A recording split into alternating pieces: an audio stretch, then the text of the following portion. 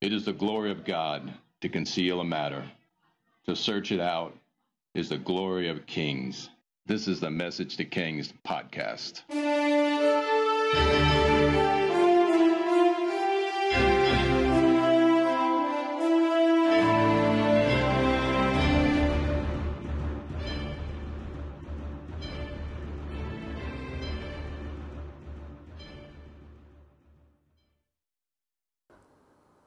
Episode 82, David and the Spirit of Honor. Have you ever thought about the concept of waiting on the Lord? We know God keeps His promises, but He's on a different time schedule than we are. If I made you a promise and made you wait for 10 years for it, you would probably call me a liar, right? Because I could have, but I didn't fulfill my word for years and years. We cannot look at God the same way. Yes, He could fulfill every promise in a heartbeat, but He doesn't. God is into the waiting. Life is into the waiting. In fact, all through the Bible, the heroes' lives are mostly made in the waiting. It's in the waiting that new dreams are birthed and character is born and transformation continues in their hearts.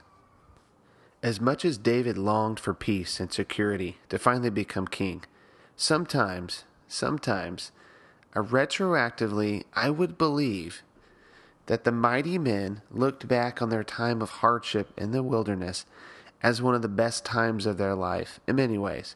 Let me explain this thought. Where in biblical history do you see the closeness of the body of God's servants working together without outside interference?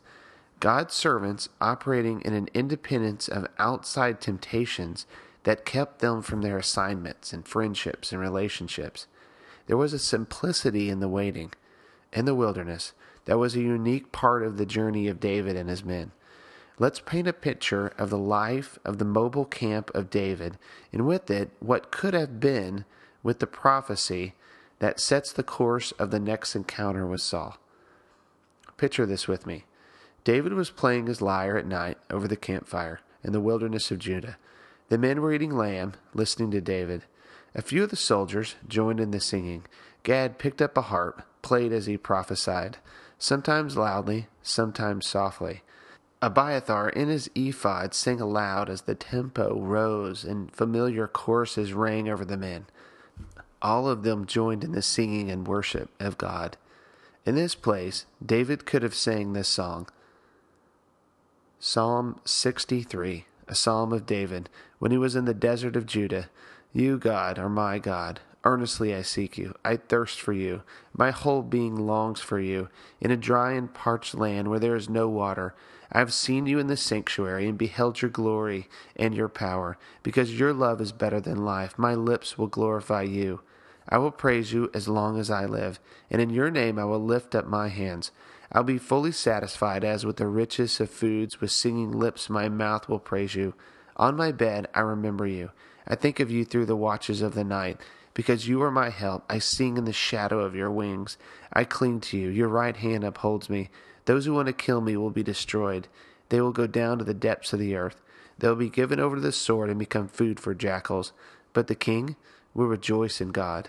All who swear by God will glory in him, while the mouth of liars will be silenced. After the singing of this psalm, Gad spoke up and said he had an important word. And when the worship sounds died down, Gad stood up and said these words, David, I have a word from God for you. A silence hits the fields as the men grow quiet. The instruments fell silent as well, and only the sound of the fire could be heard. David in turn closed his eyes and opened his hands as if he was receiving a gift, and Gad spoke these words, God is going to give your enemies into your hands, and into your hands you will be given the opportunity to do as you choose. All ears were listening, especially the warriors who looked forward to the day David became king. Everyone was attentive, which made the wind so pronounced, as it increased and increased from a soft breeze to a steady wind into a fervor. As if God was confirming the word said by Gad, for the swift wind came upon them, kicking ashes and forcing the men to stumble back and avoid the rustling of the fire and the swift swirling winds that caused it to be extinguished swiftly, leaving darkness and a stillness set in as the wind ceased, and the chill and cold of night permeated their bones, leaving the men speechless with only the words of God through Gad penetrating them deeply. David, God is going to give your enemies into your hands. God is going to give your enemies into your hands. It was a restless night for the men, and it ended early. For in the morning, David caught word of Saul's pickets were closing in. David rushed the men into the cave at En-gedi. Now that we've set the scene and know that there was a prophecy regarding David obtaining a future opportunity to take the life of his enemies, whether it happened like the scene just described, or it was silently delivered in a note from Samuel, we don't know. But we do know, coming into this scene with Saul in the cave of En-gedi, David and his men were prophesied that there would be a time when David would have an opportunity to do whatever he desired against his enemies. This is how it went down. 1 Samuel 24. After Saul returned from pursuing the Philistines, he was told, David is in the desert of En-gedi. So Saul took 3,000 able young men from all Israel and set out to look for David and his men near the crags of the wild goats. He came to the sheep pens along the way. A cave was there, and Saul went in to relieve himself. David and his men were far back in the cave. The men said, This is the day the Lord spoke of when he said, I will give your enemy into your hands for you to deal with as you choose. Then David crept unnoticed, cut off a corner of Saul's robe. Afterward, David was conscience-stricken for having cut off a corner of his robe. He said to his men, The Lord forbid that I do such a thing to my master, the Lord's anointed, or lay my hand on him, for he is the anointed of the Lord.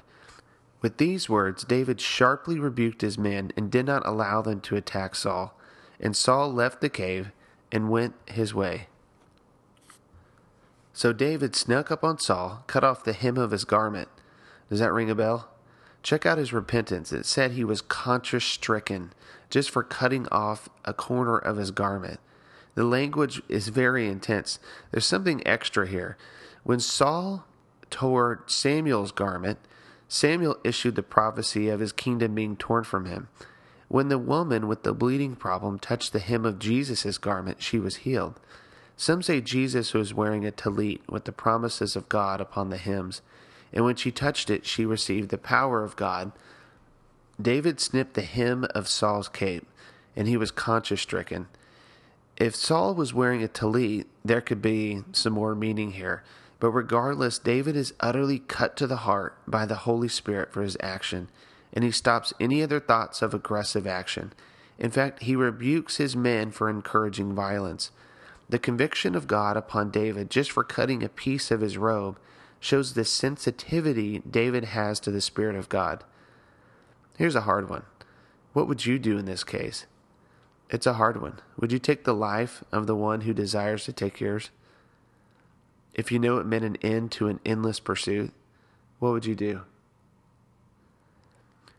David refuses to exercise force and claim the kingdom himself. Despite all the hardship and violence Saul was bent on, David refused to give in. He showed mercy and crazy honor by not killing the one in authority who sought his own life. This is something that truly sets David apart. It reminds me of Apostle Paul when he receives prophecies that the Jews would betray him, but he still goes to Jerusalem. Here's a prophecy that his enemy would be given over to him, but David also had a word from God. He said, The Lord forbid I do such a thing. The other word was, your enemy would be given into your hands. This truly happened, but David was given additional instructions, independently on what to do in a situation like this. David showed honor by not killing Saul and showed him mercy. He showed honor to the one in authority, no matter the injustice shown to him. In a practical sense, David understood what goes around comes around. I kill you, someone will later kill me. It's just the way of the world, and David was not like that. He didn't need man's power. This grand action showed greater spiritual strength and spiritual power. that he could say no to worldly power and the seizure of it. God will fulfill his promises. David wasn't going to fulfill God's promises. Remember Abraham? He birthed Ishmael when he should have waited. David refused to take God's promises and fulfill them himself. A kingship birthed in bloodshed would be a kingdom of bloodshed. David understood this and showed mercy. It's this character that makes David shine. The account continues, 1 Samuel 24:8. Then David went out of the cave and said to Saul, "My lord the king." When Saul looked behind him, David bowed down and prostrated himself with his face to the ground. He said to Saul, "Why do you listen when men say, 'David is bent on harming you'? This day you have seen with your own eyes how the Lord delivered you into my hands in the cave. Some urged me to kill you, but I spared you. I said, 'I will not lay my hand on my Lord, because he is the Lord's anointed.' See, my father, look at this piece of the robe in my hand. I cut off the corner of your robe, but did not kill you. See that there is nothing in my hand to indicate that I am guilty of wrongdoing or rebellion.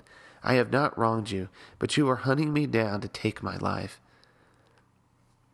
I looked up this section of Scripture and compared it to Josephus' History of the Jews. And Josephus really nails it here. Check out what he said right here. This is David's response to Saul after the scene. "For if I wanted to kill you, I could have done so just now. For when I cut off the skirt of your garment, I could have easily done the same to your head." Isn't that wild? When I cut off the skirt of your garment, I could have easily done so to the same to your head. Josephus nails it here. Powerful language. Let's keep going. The biblical account continues. David continues to speak here. 1 Samuel 24:12. "May the Lord judge between you and me, and may the Lord avenge the wrongs you have done to me. But my hand will not touch you. As the old saying goes, from evildoers come evil deeds. So my hand will not touch you. And against whom has the king of Israel come out? Who are you pursuing? A dead dog? A flea? May the Lord be our judge and decide between us. May he consider my cause and uphold it. May he vindicate me by delivering me from your hand." And when David finished saying this, Saul asked, "Is that your voice, David, my son?" And he wept aloud. "You are more righteous than I," he said. "You have treated me well, but I have treated you badly. You have just now told me about the good you did to me. The Lord delivered me into your hands, but you did not kill me. When a man finds his enemy, does he not let him get away unharmed? May the Lord reward you well for the way you treated me today. I know that you will surely be king, and that the kingdom of Israel will be established in your hands. Now swear to me by the Lord that you will not cut off my descendants or wipe out my name from my father's family." So David gave his oath to Saul. Then Saul returned home, but David and his men went up to the stronghold. So Saul is just humiliated by this scene and cut to the heart, and he calls off his men, at least for the moment, and drops his desire to take David's life.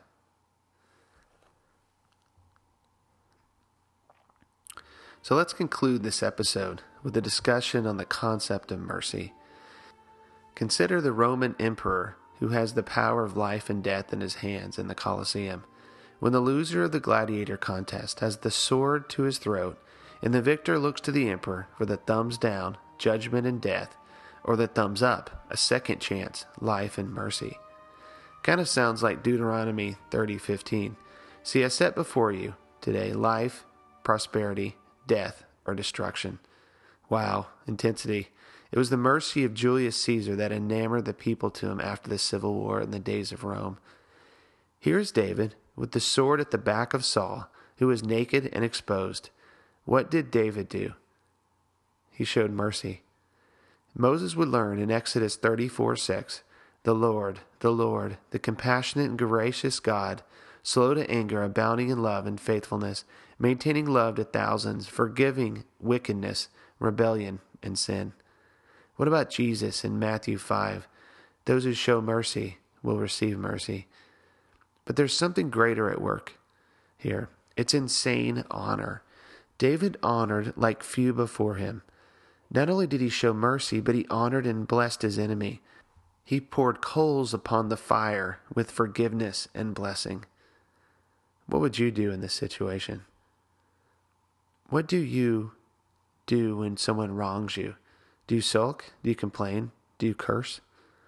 What about those in authority? As a follower of Jesus, we have to understand our place in this world and to serve where God has placed us, to bless, not curse, to serve and love those in authority, regardless of their actions. David had an understanding of authority that was much greater than ours. He understood that he reported to God, who was above people and places, that true authority rested with him, and David was accountable to God alone. David's role was to bless those in authority and to represent God to them.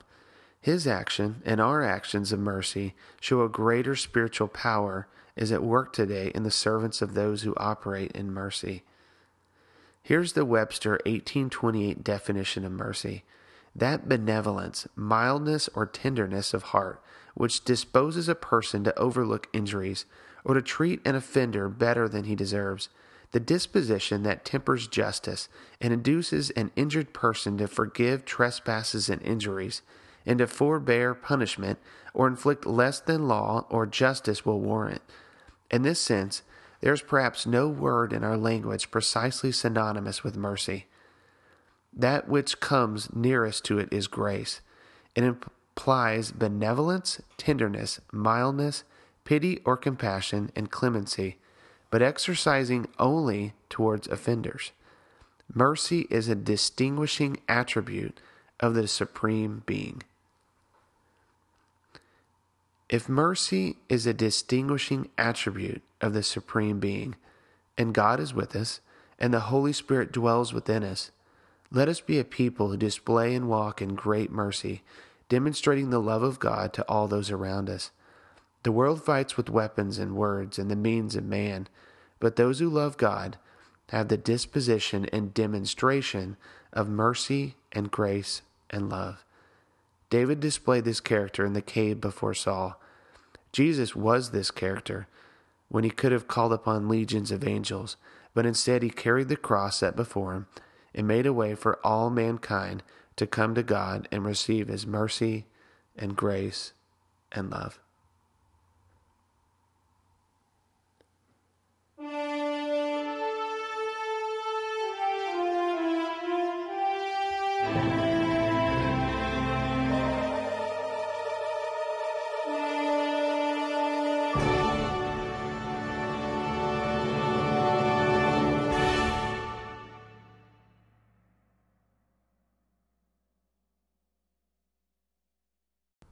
Hope you enjoyed this episode of Message to Kings. Stay tuned next week as we discuss David, that fool Nabal, and the hero Abigail. Feel free to visit the Facebook page and leave a comment or question, or if you want to chat, email us at messagetokings@gmail.com.